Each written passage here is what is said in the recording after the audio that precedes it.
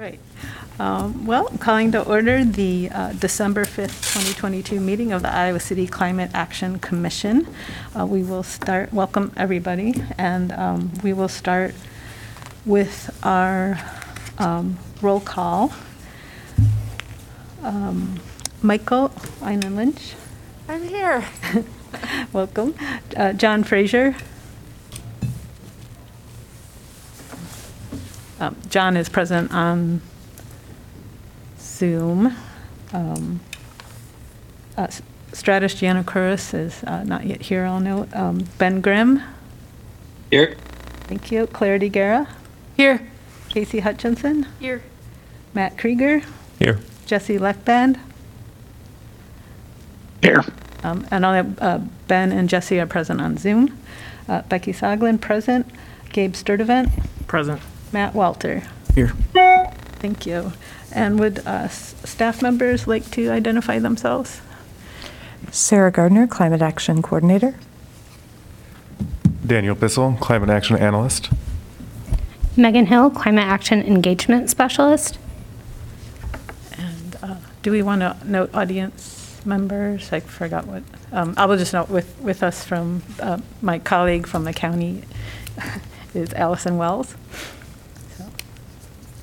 So, My apologies, John Fraser is present. thanks, John. We know you're just too cold to talk, so. I had to go put on some sunscreen, I'm sorry. Moving on, we have approval of the minutes from our meeting on November 7th, 2022. Were there any corrections needed or comments? Seeing none, is there a motion to approve the minutes of November 7th, 2022? Motion to approve the minutes by Guerra. Second by Krieger. So moved by Guerra, second by Krieger. All in favor? Aye. Aye. Aye. So the minutes are approved. This is normally the time when we would have public comment of items not on the agenda, as we, unless Allison, who's technically our only member of the public, has anything to say. Would it be all right to skip our paragraph?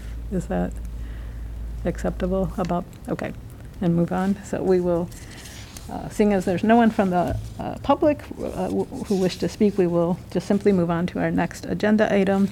And just before I do that, just a reminder to all of us commissioners that we should say our last name before, if we're speaking at length, so the note taker has a better idea who has said what. So moving on now to announcements. I'll have Sarah move on to action items from the last meeting. There were two action items from the last meeting. The first one was for you all to send your EECBG votes for the straw poll, if possible, prior to the meeting. Many thanks to those of you who did. The second item was we were intended to include the most recent update on the Climate Action Plan, and for that I owe you some apology since we clearly forgot to do that. But if you won't hold it against me, I won't hold it against you, those of you who didn't vote. Merry Christmas. We've got 3 upcoming events we wanted you to be aware of. The first one is included in the agenda, and that's our Public Records and Open Meetings training. This is offered every year for members of boards, commissions, and committees here on the city. Anyone who hasn't taken it recently or would like a refresher, as well as those who are going to be joining us on the commission, are welcome to take the training. I've been told that the trainer this year has been asked to include a little bit about what's discoverable on cell phones.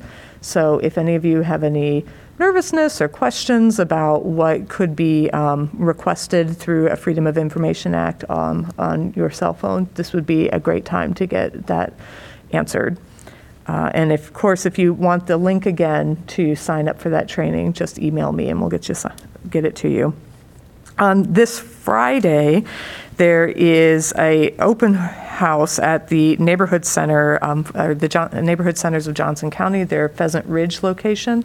We've been attending quite a few of their meetings recently as we think ahead to our Resilience Hub activities. And so we wanted to put this on here. We intend to have climate action staff at this event. And if any of you would like to attend, it's a great opportunity to see what goes on at those neighborhood centers and become more familiar with their operations and their building. And plus, they're just really nice people. So good opportunity to meet neighbors here in the city. And then finally, prior to our next meeting, we will be sponsoring a First Friday event at the Senior Center of Iowa City. These are events where different organizations, or in our case, a city division, can provide coffee and donuts. It's just a social hour with the folks who use that facility, and it's a chance to talk a little about what we do, and here too another opportunity to get to know neighbors in the city. So if anyone would like to join us for that event, you are quite welcome to do so as well. And then the next item on the list is working group updates. I don't believe we have an update for the Resilience Hub Prioritization Group. Our second meeting is going to happen later this week. Unless anyone on that group would like to talk just a little about the reading we've done, you're welcome to do so at this time. Otherwise, we will look forward to giving you an update in January. Cool. And then, does anyone have an update on their community-based organization outreach? Was anybody in touch with their organization in the last month? Okay. When we go to revise our working groups for next year, we'll be revisiting this particular strategy and determining if we want to continue with it or not. We've got some ideas about different approaches, but I do want to say a very heartfelt thanks to all of you for your many attempts to reach out to these different groups and the information you've brought back to the commission. It's been a valuable exercise, I think, for all of us. So thank you. And then we wanted to set aside a little time in this meeting to recognize and give thanks to our 3 outgoing members, Becky, Casey, and Clarity. We're so sad that this is your last meeting with us, but also very thankful for the time and talent you've brought to these discussions. And we have a little something we wanted to give you from staff as a token of our thanks, and we also just wanted to open the floor if anybody else would like to say anything to our outgoing members. Thank you. That's very thoughtful, and I know you're just trying to get me not to use that college vlog mug, which I didn't attend, by the way. So.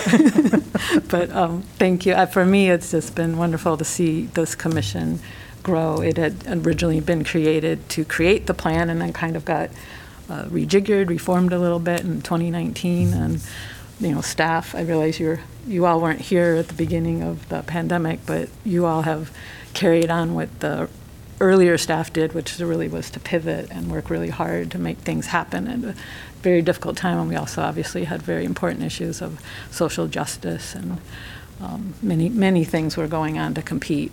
So it's been a privilege to work with all of the commissioners too. I really appreciate everybody coming to these meetings again in times that have not been easy. We have a existential issue before us, and I really appreciate everyone brought both their minds and their hearts to this. So, and obviously as a staffer, I will still be working with Sarah. You may yet see me at some point because of collaborations, and I may, for topics that intersect with the county, come and listen. So thank you for all of your hard work, and thank you for the mug. I'll be sure to carry it like this when I'm on Zoom.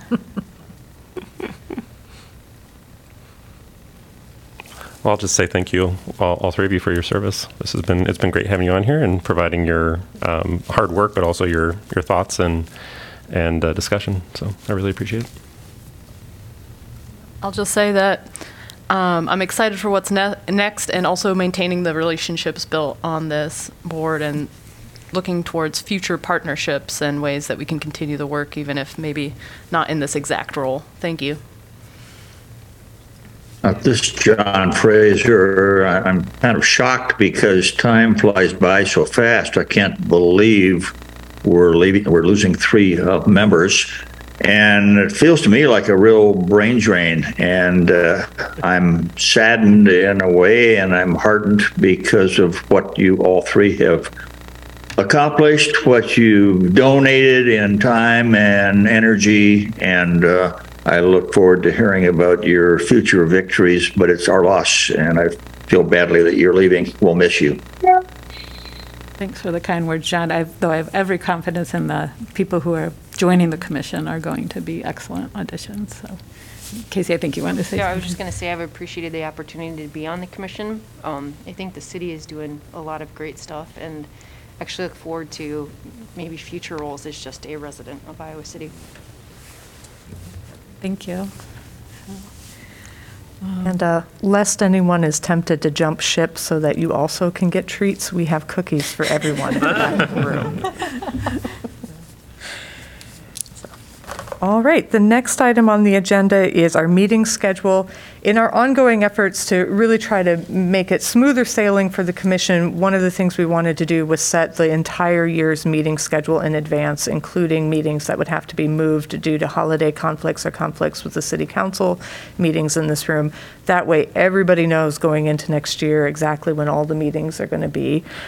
You will have found that included in your agenda packet, the complete schedule, and then we noted on the agenda that all but 3 of the meetings will take place the first Monday of the month. The exceptions happen in January 9th, and that's because City Hall will be closed for New Year's Day, or the observance of New Year's Day. September 11th follows after we had to move because of Labor Day, and then November 13th in November we had a conflict with City Council. And those 3 dates will be the second Monday on the month. So hopefully this helps with your own scheduling for the future of the year. And then just a reminder, per the bylaws, in the January meeting, one of the first things we have to do is elect the new chair and vice chair for the year. We do this every year. Hopefully, those of you who've sat as chair and vice chair will be able to assure everyone in this room that it's not so difficult to serve in either of those roles. If you serve as chair, it just means you get to talk a little more to me ahead of the meeting. And if you're vice chair, you get to be there ready to serve if the chair is not available.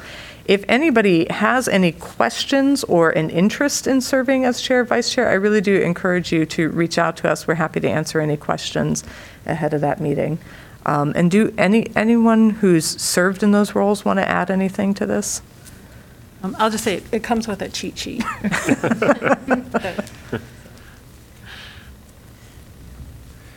So I'll go ahead, Matt. No, I wasn't going to say anything. I'm just, having served in that role, it's pretty straightforward. So, and I think staff have, like you said, made it much easier. I think now that we have our feet under us and we've got a few years of this, it's going pretty smoothly. So. Yeah. Well, we'll look forward to revisiting that discussion then in January. And that brings us to the climate action update from the Iowa City Community School District, which Ben Grimm was kind enough to send our way and asked to be included in the packet so that we can see the good work that's going on with the school district. And Ben, if you want to fire away on that, and those of you who have the packet in front of you hopefully have the slides in front of you. If there are any specific slides you want to ask about, Ben will start by giving us an overview, and then we'll hop to a Q&A. So take it away, Ben. Yeah, so the presentation that was included in the packet was developed by design engineers. The district hires design engineers, and Dwight is I can't think of Dwight's last name, but he's the principal on this project. So he oversees kind of collecting all the data from energy companies and the school district, and changes in fuel usage, and the whole 9 yards, and then he kind of extrapolates out what our greenhouse gases look like over time. And then we're able to actually take information from Facilities Master Plan 1.0, where we installed geothermal in different buildings and converted over to electric from gas in different instances, and then project out what the district is expecting out of Facilities Master Plan 2.0. And so I actually don't have the presentation in front of me because my internet's down and I didn't print it off, trying to be as environmentally correct as possible. But you can actually look through the data and see a dip in 2020 where the pandemic hit and our greenhouse gases actually went down because the schools weren't up in operation. You can also see where we're hitting our 2030 benchmark ahead of time.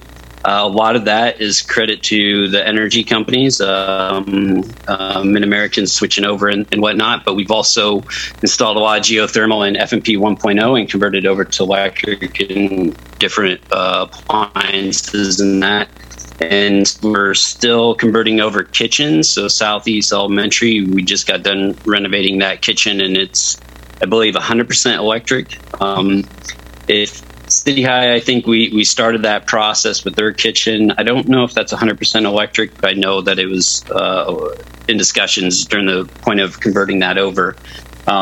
What may not be apparent in the slides is as you get out into that 2024, 25, 26, 27, we actually add 4 more elementary schools. So even after adding 4 more elementary schools, we're again at 2030 that we're aiming for. The challenge that we're running into is, Iowa City Schools is not just Iowa City, it's North Liberty, Coralville, Hills, and University Heights. And so we actually pull energy from the 3 primary energy companies, Linn County REC, Alliant, and Mid-American Energy. What we're running into is Linn County REC doesn't have a long-term plan that they're at least sharing publicly of going with renewable. And the schools that are coming out here in the next 4 years, at least 3 of those, I believe, are all in Linn County REC. So we're actually going to go up in greenhouse emissions in that area of things. So really the presentation that design engineers put together was for our board, and really kind of to center the discussion around where we, kind of a brief overview of where we were, where we're at now, where we think we're going, and what those challenges are going to be. A couple of the other challenges that may not be obvious on there is fuel usage. So as of right now, our buses are all diesel fuel. We are looking at long-term, how do we get those converted over to electric buses, and how do we work with the busing company that we contract out and provides the buses for the district, so that they're not actually district-owned buses. We know that we got to talk to Mid-American Energy to make sure the grid could support all of our buses at the bus barn converting over to electricity and what that would do on the end. And then even internal to facilities management, most of the tractors and trucks we use are very large.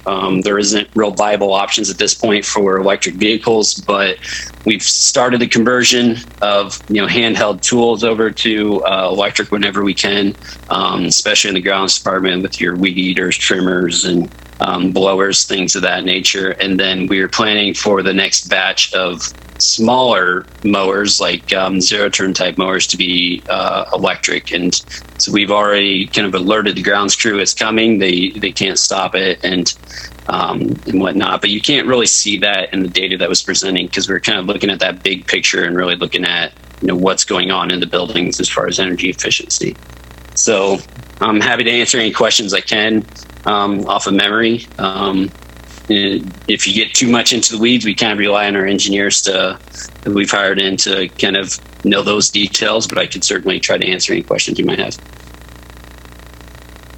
Thanks, Ben, and I just want to say thank you to the school district for all the work that they are doing, you are doing for the community and for the students. This is great. I did have a quick question on, so those buildings that are located in the Linn County REC territory, I noticed in the slide deck that there was some options that were presented as far as trying to overcome some of that, which was installing district-owned on-site renewable energy production and or purchasing renewable energy certificates, RECs. What was kind of the receipt of that from the school board and their thoughts or discussion on those points? So we really didn't get into discussion. So it was at a operations meeting where we basically presented the information, and then we're supposed to come back in a month or two. I think it's after Christmas. We come back together and discuss in detail. But in short, we've looked at different possibilities of doing solar at the individual schools. And what would be the best payback. And, what we're getting out of design engineers is it might be a combination of purchasing certificates and doing solar, because it hits a point where it's just not cost effective. And with it being a school district, you can't enter power purchase agreements in the same way that like a commercial or residential or whatever does. And so we're kind of up against the wall with some of those things. The other challenge that we run into is, a couple challenges. Our buildings weren't necessarily designed to have solar on top of the roof. So they're just looking at the roof space, not necessarily is it physically up yet. I don't think they've gotten into those details yet. And versus the volume of power that we'd have to generate. And then what complicates it is for us to say, okay, well, let's just put in a solar farm somewhere. It's got to be within the contiguous Iowa City property. So it's actually going to be attached to a school somewhere. So we can't just go buy a piece of property even outside the district or even outside or within the district, but not attached to one of our buildings or property and just put up a solar farm. And so those are kind of the details that we're hoping to get into after Christmas. And basically, we're just trying to get the information out, alert the board that, hey, we've made met some really good benchmarks, and likely the easiest of all the benchmarks to meet. But there's some real challenges coming up, especially centered around how do we overcome that Linn County REC challenge.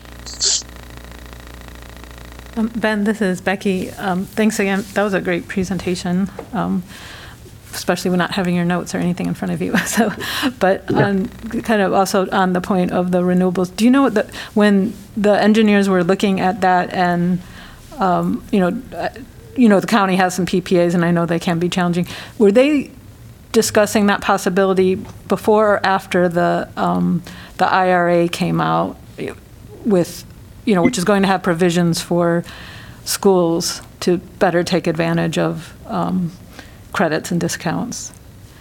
The last conversations I was in, which I'm involved in most of them, it would have been before that, I believe. Okay. So it's kind of a lot of that discussion around the PPEs were pre-pandemic. So I'm assuming that that's before what you're talking about. Because those are kind of game changers, and I was just I've been on some calls on that, and if you need some info, I'm happy to send you some excerpts. Some of it's extremely detailed about how you can leverage all the credits and multiply them and so forth, but it really looks to be, I think, like a game changer in that respect. Though still, I appreciate what you're saying about having being able to build enough and land use and all that kind of thing. So, but at least, absolutely, yeah. Yeah, please send whatever you have, and then what I end up doing is send it over to the design firm, and they kind of go through it in more detail and look at the, the kind of hardcore details in that. So. Okay, thank you. I'm making a note.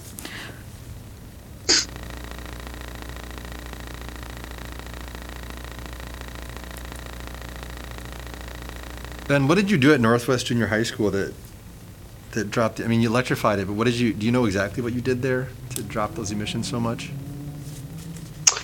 That was a huge talking point, and I cannot remember all the details associated with that. Now, I know we did put in some geothermal there.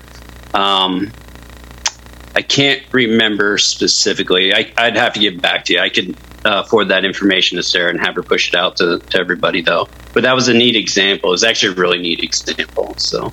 Yeah, an 86% drop, and then going to a net, I guess net zero or 100% drop by 2025 is kind of remarkable for a whole junior high. And especially an old junior high at that. So. Right. The other thing I noticed in there is that in the district, right, if you take an average LEED Platinum building nationwide, the district is like what 15% below ish. A LEED Platinum building. How did the community school district achieve that? Is that because of Mid-American retiring recs, or what's going on there? I think it's a combination of stuff. So Mid-American was like a huge benefit to us. There's absolutely no doubt about that. The geothermal is a huge benefit. I know they've gone through, renovated, and depending on what school you're talking about, we've gotten rid of like old boilers and gone with electric units and that. And so it really depends on the individual school. And what I was asking, so the hard part is trying to find a way to benchmark our progress. And unfortunately, what what design engineers has found is when they reach out to other school districts, we're essentially light years ahead of everybody else. And so we don't have a good way to benchmark ourselves. And so that's why they brought in the LEED building stuff to try to evaluate it. And beyond that, we'd have to get you in touch with Dwight. He could tell you more of the details on how they put together all that information. So That's an exceptional story. And the last thing is, it looks like your projected emissions kind of level out, then tick up towards 2026 because of you're assuming more building infrastructure coming online. But then you mentioned with the credits a pretty substantial drop. That's assuming the IRA and the direct transfer payments for like ITC and stuff like that? What's the renewable credit projection? You got me on that one. I couldn't even tell you. Yeah, because like the difference between credits or no credits is a substantial reduction, during that time period. From John Fraser, I suspect geothermal has a lot to do with the percentage in reduction. What I don't know a lot about, and it's probably my inadequacy in doing research on geothermal, but I've made some bad assumptions that we aren't ideally geographically located to take advantage of a lot of geothermal opportunities, and maybe there are more there than I'm aware of. But the question I have for future discussions, we always talk about payback period and solar, and do you have any sense of what the cost of taking advantage of geothermal opportunities are relative to the initial costs and payback periods compared to the payback periods we're seeing with solar cost and solar payback? No, not off the top of my head. I know I've seen that data floating around in different reports, but I wouldn't feel comfortable trying to say what that actually is.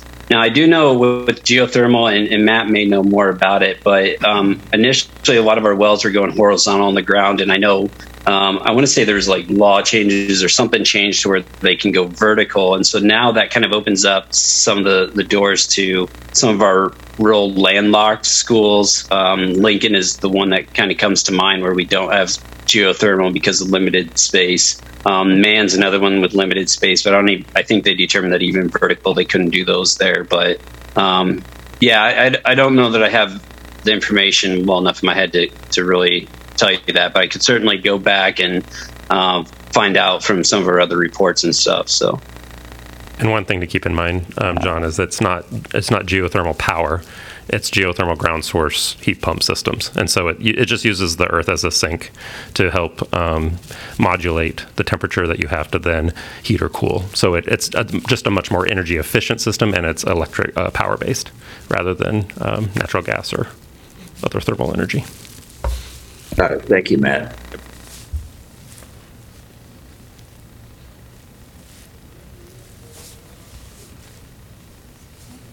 There's no other questions. Ben, thank you so much for the presentation and answering all the questions. I'll just make one note myself that Ben and I had discussed when he sent the slides over that I thought is noteworthy for this group. Earlier this year, we were talking about science-based targets and how if we want to maintain our A rating with CDP, that's something we'll have to consider in the coming year. I found it very interesting looking at the slide that listed projected emissions with a 50% reduction for LC buildings, that essentially aligned with the target that we'd be looking at for science-based targets. It's a 65% reduction from 2018, and correct me if I'm wrong, Danny, but when we talked to the science-based target folks, they were estimating like a 66% reduction from 2018 would be what we would need to aim for. Yeah, that sounds right. So Ben told me that it's just coincidental that it lined up that way, that it's not something the school district is looking at, but I found it very interesting as charting a potential pathway toward that goal, if that's something we want to pursue.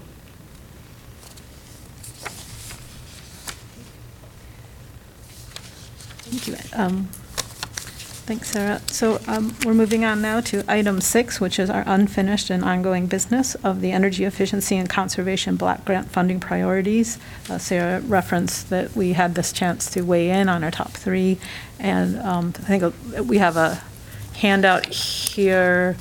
I guess were John, Ben, and Jesse somehow able to see that, or are we? No, my apologies. We Um, discovered we ran into difficulties sharing That- screen for it. But for those of you who are in the room, and John and Ben and Jesse will do our best to help you follow along from the packet. The straw poll as of noon today, I'm actually going to start on the back side of the page. There were 4 items that received no votes. The first one relates to developing or implementing building codes. I'm going to go out on a limb and assume that probably no one voted for that because we know that that's ability has been somewhat preempted or complicated by the state for us. And then we have implement activities that increase energy efficiency and recycling, and purchase and implement methane capture technologies. My guess is because we had the methane feasibility study, that's also one that we felt like setting aside. And probably you did the same math that we did, which was look at the amount of money the methane study said we would need to do that and the amount of money we're getting from this grant, and felt that it would just be a drop in the bucket. So if everyone is content with leaving those on the no votes page, then we can look at the front, which has the top 3 items. And you'll notice from the graph on the back that the voting was very close. So I think it's reasonable if you want to swap any of these around. I think arguments could be made. But the 3 items receiving top votes were the item related to implementing loan or performance contracting programs to purchase or install energy efficiency technologies, renewable energy or zero emission transportation measures, to install renewable energy systems on government facilities, and to establish financial incentives for energy efficiency improvements.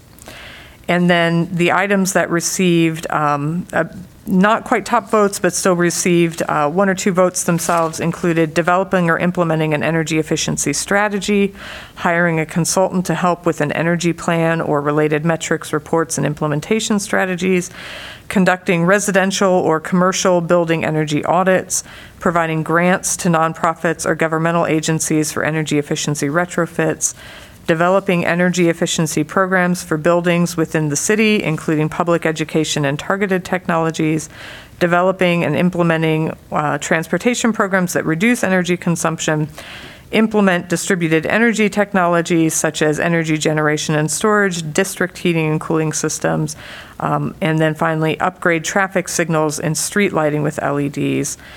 And some of these, I'm sure you also have the same thought, that represent things that we're already doing to some level, like many of our streetlights, for example, already have LED bulbs. If not all of them, I think we would need to double check on that. But so in some ways, I just want to say thanks for all your votes, both in helping us think through the priorities, but also some of these just felt like a vote of confidence to keep doing what we're doing. But also, if that's not the intent, then we want to hear about it if we feel like there's more money that needs to be going in some areas in order to see bigger returns on those efforts. That's certainly a discussion we want to have, and one that's relevant even beyond the specific EECBG monies. So that being said, we are here today to listen to the discussion and not put our thumb on the scales in any way, and we'll let you take it from here while we take notes furiously. For me, what I guess, since we did have some come into the top 3, kind of clearly, is anybody who put those as the top 3, I'd be curious, I'd really like to hear everybody's thoughts, and if something you voted for was elsewhere and you want to advocate, to please speak to that.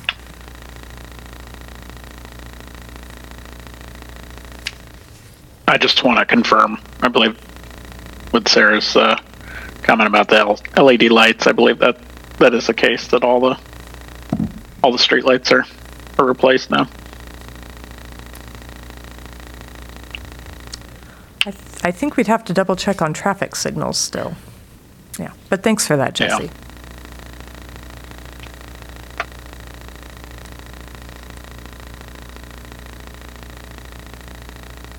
I guess I was glad to see these lined up with my top 3.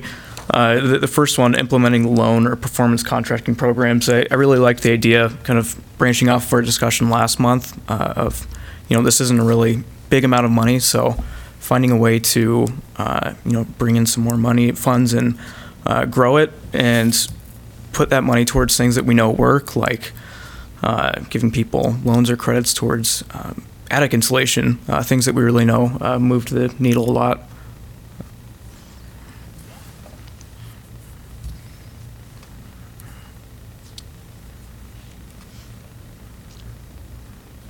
I agree. I voted for number 14 for the financing programs. And I think this one interests me because of the ability to try to use that as seed money to grow or contribute to a much larger program, which is often a root barrier or issue for people to engage, which is the financing side of it. And so, again, I think this one, how I interpreted it, was that the money would be going towards a financing program, not specifically necessarily to the incentive programs themselves, but as a way to leverage those funds for additional monies. This is John Fraser. I totally agree with both the last two speakers. I voted for the top three pretty much because I saw not only the value in doing what they were suggesting, but the marketing programs around them and the growing of a network of people that would be extra arms and legs and spokespersons for future projects. So I like the term leverage. I like being able to leverage these to turn them into other programs or bigger programs with the same themes. Thank you.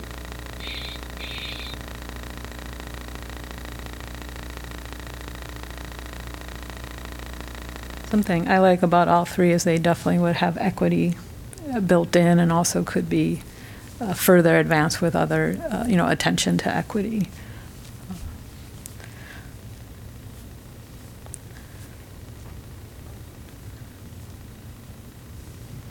I guess my question with the renewable energies, I know since that's something the city's already been discussing, like how does staff seeing that? Like, do you feel like there's sort of money already set aside for this, or would it be beneficial to do more? That for me was like, even though I was someone supportive of this, but it's like, is there a reason to maybe not have this as high up? Just kind of throwing that out there. I certainly the money would be helpful. One of the things we're seeing for all our planned capital improvement projects is pretty dramatic increases related to supply chain issues. And at the same time, we are going to be entering a period of time where the city budget is going to be constricted for a variety of reasons. The state is phasing out the backfill provision it had put in when it reduced property taxes in the state. And also, we've had a reclassification of rental properties that'll be now taxed at a residential rate versus a commercial property rate, which will bring in about half as much tax revenue, roughly. And so one of the things that we've been seeing with the budget process this year is a number of projects that were already in the pipeline in the 5-year plan getting pushed back to accommodate those budget realities. So one thing that having this money for something like, say, a solar project on the Public Works project would do is hopefully enable us not to have that project pushed back now that we've finally got a winning bid on it, but help keep those at sort of the top of the priorities of things we're doing. So does that answer the question, I hope? Yep, definitely. Also, I'm just curious, if anyone had something that fell into the middle here, if you'd like to speak to it. I mean, I guess I'll say one of the ones that didn't quite get enough votes to get in the top three was more on the transportation side. And I think for me, it was just seeing like where our emissions are at overall and what categories, and just knowing that those are still kind of high or have been increasing. So would there be a way to help that money to help work towards those? But I totally understand also that probably requires a greater investment than what these dollars are able to provide. So in my mind, I think it's not one where I would push harder. It was just something that I voted for. I kept moving it up and down, and I think partly I had this is Becky, by the way, so same conclusion that it requires a level of funding that this particular grant maybe isn't going to allow us to do enough. So. Other questions or comments? Because, and just a reminder that we do not need to have an official memo. The discussion here, we can kind of, I think, do an informal or formal vote since we have quorum. But to put forward what the top 3 are, and then that serves as the recommendation. But we can certainly have more discussion. Don't want to cut anybody's thoughts off here. I'm kind of curious about the, both John Fraser and Matt mentioned kind of like creating programs that could help fund other programs, or just kind of like using it as seed money or leveraging the funds to create more grants. Is it possible to use this time to talk a little more about what that could look like? Because I'm curious about it. And I think any specificity we can offer the city council would probably be helpful. I don't know. I would say that I don't know of how specifically to make that operate. I think it takes a little bit of research into how others have done that. I've heard of stories of communities partnering with their local financing entities, banks, others, institutional or not, nonprofits as well, to create programs. And so both feed money into that program that then acts as a loan or grant program for some of their other incentive opportunities. So I know they exist. I don't know what all of them are specifically.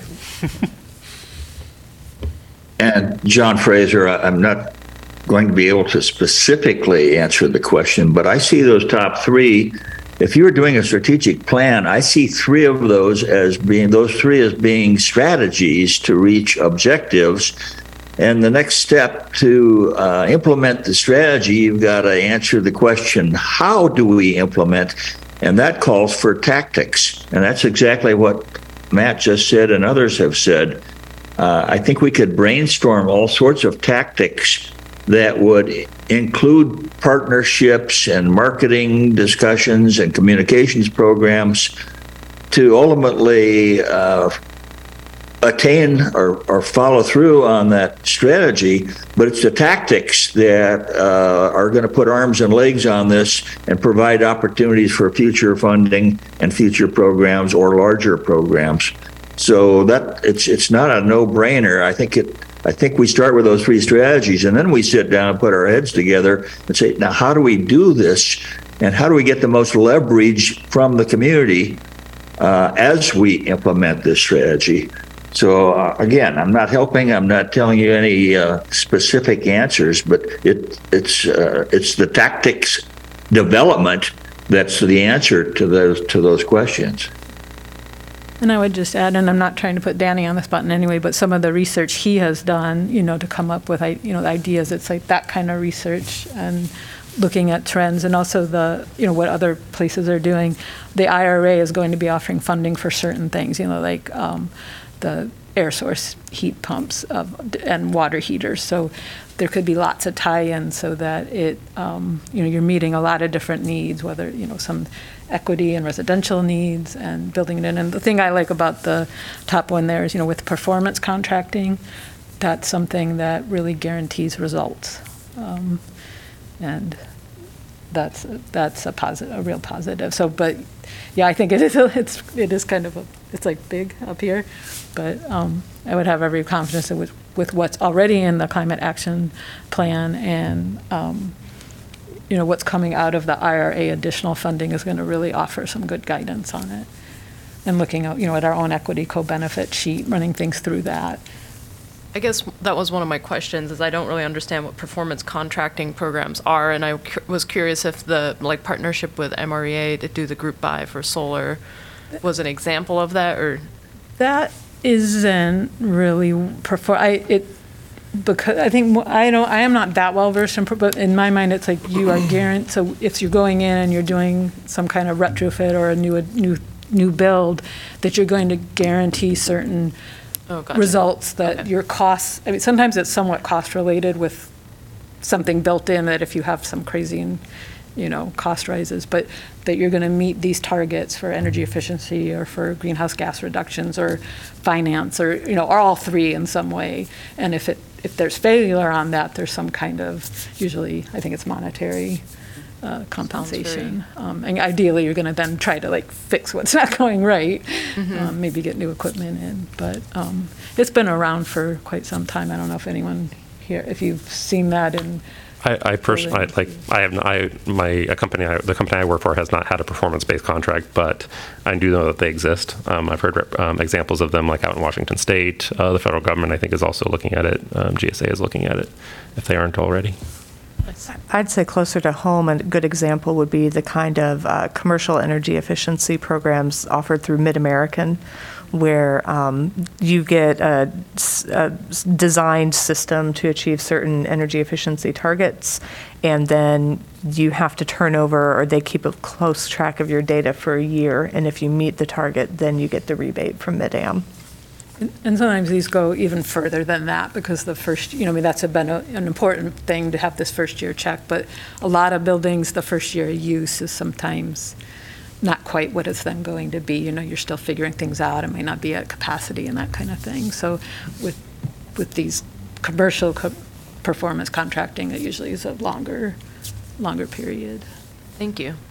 Yeah, I think one of the challenges is that if you at all can find a way to capitalize the project yourself, then you're accruing more savings, right? They might change your delta on energy cost. They might say, you can't afford to do this.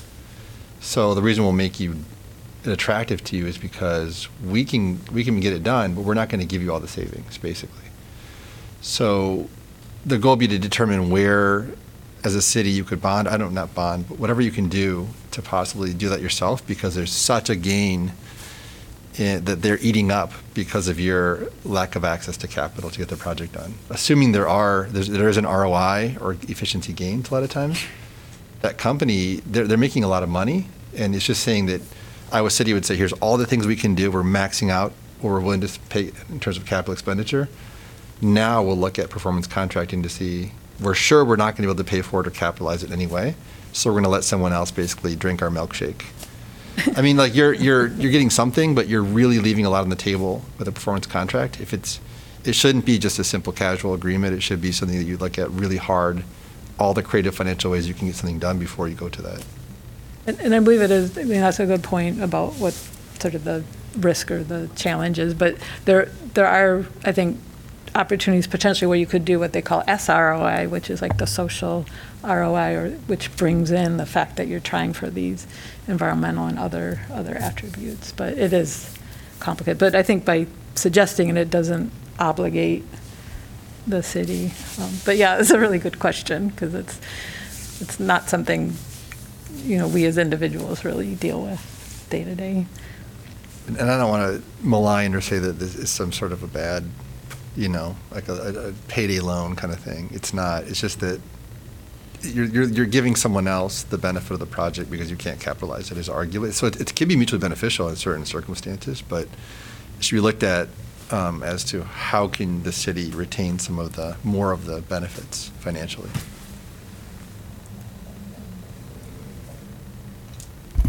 This is Sturdivant. Based on the presentation Ben gave earlier, I don't think I can see why we wouldn't need to do it, but for the develop energy efficiency programs for buildings within the city, including public education and targeted technologies, was targeted technologies defined as to what that is? No, it wasn't.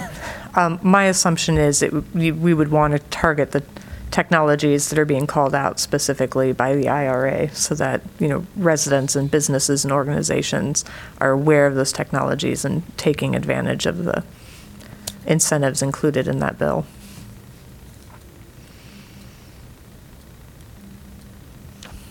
Yeah, I think one of the things that intrigued me on that, I think it was that line item, was the potential opportunity for measurement and verification or a benchmarking system, which I know there's also other challenges with that potential program, but I think that one fell under that line item. So, Sarah, I just have a sort of process question here. So would we have the option, like we could send our top 3 over, would it be useful, or you think just a distraction to show what was in the middle, or just show the top 3? What we could do is just include this. I could revise it so that it's no longer listed as a straw poll, and just amended into the agenda packet so that the city council would see what the top 3 choices are and what the middle choices are. And if we want to make any changes to that, if we want to move one of the middle priorities up to a top priority and a top priority down, we can do that now, and then we'll send it off and it'll be good. And you can have cookies. So should we do this? Everyone, I guess it's more, we can do a vote, formal vote, but if there's comfort with what's listed as the top 3 to remain the top 3 and basically do just what Sarah proposed, show this list. I mean, would it, and then the last 4, would those be shown as low to no priority? I mean, I don't want to say no priority, but. We would just say that they got, no votes. So would there, I think you could do it with a simple motion to move to retain the top 3, or to retain the list of priorities as written, and someone could second it, and then you could all vote. When this is sent to them, is it just going to be, I know we're not doing like a memo, but is it kind of going to look like a memo? Because I'm wondering if we should say some of these we're already doing, kind of give, our props to, hey, we're doing some of this stuff, so it might not be needed. Oh, that's so sweet of you. I think it's fine as is. I mean, I think any priorities that end up getting pursued are going to be pursued in conversation with staff. So I think there'll be some general understanding. We just want a basic list, basically. Okay. But thank you. A question, John Fraser. It was important to us today to rationalize the priority list. Why did the bottom 4 end up on the bottom, and why did the top 3 end up in the top? If we just send them a priority list without some rationalization, will that confuse them? Will it confuse them if we do show the rationalization? And then, to me, the most important part that we need to communicate is it's the implementation of these top 3. Whatever the top 3 that we choose, it's the implementation that's really key to success. And I don't know if we need to discuss implementation tactics at all or just keep it simple. I think at this point, implementation would be a little premature just because these are so high level. But I appreciate that that's, important to think about. But if that's okay, I think we need to kind of keep this, to the level we were kind of asked to address it. And then in terms of, providing any more explanation, I feel like staff, if they're before, you would be present, right, when these are discussed. And because, otherwise, John, what you're getting at is us writing a memo, which I think we were trying to avoid, not because we don't think it's important to know, to have had some rationale behind this, but I think given the amount of money this is and the context, I think it would be sufficient, and that maybe, and Sarah, you can, since I'm about to step off the board, and I don't know when this meeting will be in January, when you go to council. Well, it'll just be included in the minutes. And all of the discussion that we've had today will also be included in the minutes. So which city council reads. So they will be able to see what's in it, and staff will be able to see. And it's worth keeping in mind that we are talking, in this case, about one specific pool of funds, and we're just making recommendations on priorities. But having had this discussion is still useful because it can guide other activities that may not draw on the same funds, but that we may be interested in pursuing. I think given the dollar amount, if there were another 0 and certainly 2 more zeros after this number, then I would stay up all night and write the memo and have it ready tomorrow morning. But I think we're okay with the minutes. Is that, John, now that we're reminded that the minutes will contain the highlights of this discussion, and does that sound like a good middle ground? John Fraser again. Absolutely. I hadn't considered that they would have the minutes to correlate with this, so that's just fine. I'm happy with that. Great. So is there a motion to retain this EC? I'm going to get the acronym now. I'm going to look at it. Is there a motion to retain the EECBG priority list to be forwarded on to the council? And you just have to say yes. You don't have to repeat everything I said. Krieger, yes. I would have the motion to retain the top 3 priorities. And is there a second? Second. So, Sure, I second. oh, well, it was moved by Krieger, second by Sturdivant. All in favor? Aye. Opposed? Opposed? And so hearing none, the motion passes. Thank you, everyone. That was a really good discussion about something that was, 14 choices. So good job picking just a few.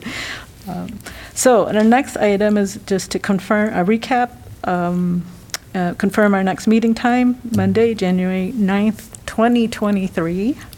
From 3:30 to 5 in this location. And Sarah, actionable items for the commission, working groups, and staff. I have two noted. One, Becky, you're going to send that IRA resource to Ben. Yes. And then, Ben, you're going to provide information on Northwest Junior High's electrification efforts for the next meeting. Yeah, and I also need Stratus to write down his question because there's no way I remember any of it, so I can send it to the engineer. How about Stratus sends the, Stratus, you want to send it to me and I'll send it on to Ben, or you want to email Ben directly? And don't worry about it, Ben. I was just trying to put you on the spot.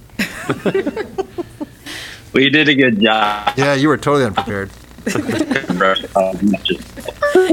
Should I take that off the actionable items then? Yeah, it's fine. Oh. Don't harass Ben anymore. So on that note of making life easier for everybody, we can adjourn early, but stay for cookies.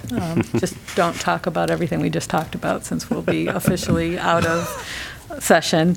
So is there a motion to adjourn? Do we need to write a memo saying that we're going to eat cookies? And I think it should be strongly worded. Do I have special powers where I can just say no? Motion to adjourn by Gara. Second. And so moved by Gara, second by Krieger. All in favor? Aye. Aye. So we are adjourned. Aye.